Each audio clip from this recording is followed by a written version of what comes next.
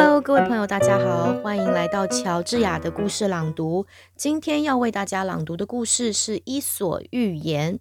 我们先从它的第一则故事开始，请问大家准备好了没？好，我都有提供连结给大家哦，请记得打开网页，或者是你可以事前做一点准备工作，把这网页印出来给小朋友一起看，这样子是比较不伤眼睛的。准备好了吗？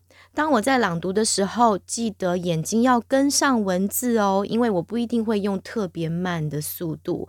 如果说有朋友希望能够出慢速版本，提供给小孩子一起跟读的话，欢迎留言告诉我。那不然的话，我就是用正常的速度跟大家一起朗读了。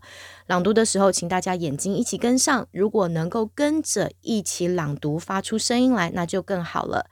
记得听声音，眼睛要跟上文字，把声音跟文字结合在一起。大家准备好了没？我们今天要看的是它里面的第一则故事 The Frogs and the Ox 青蛙与公牛。准备好了？好，开始咯。The Frogs and the Ox. An ox came down to a reedy pool to drink. As he splashed heavily into the water, he crushed a young frog into the mud.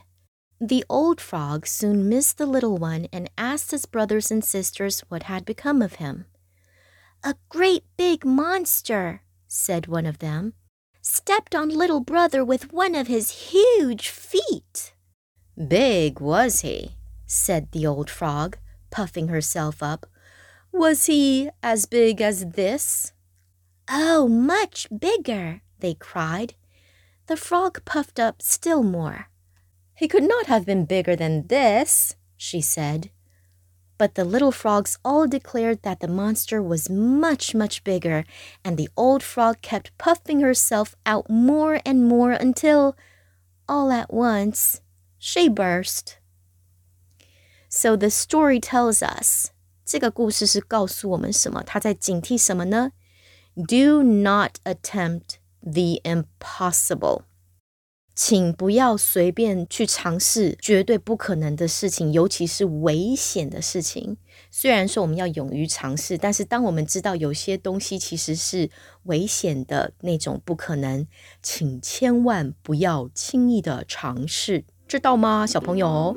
希望今天为大家朗读的故事各位还喜欢，喜欢的朋友不妨关注我的 podcast 或是到脸书搜寻爽英语，就可以随时关注最新的动态咯。乔治亚的故事朗读，我们下回见。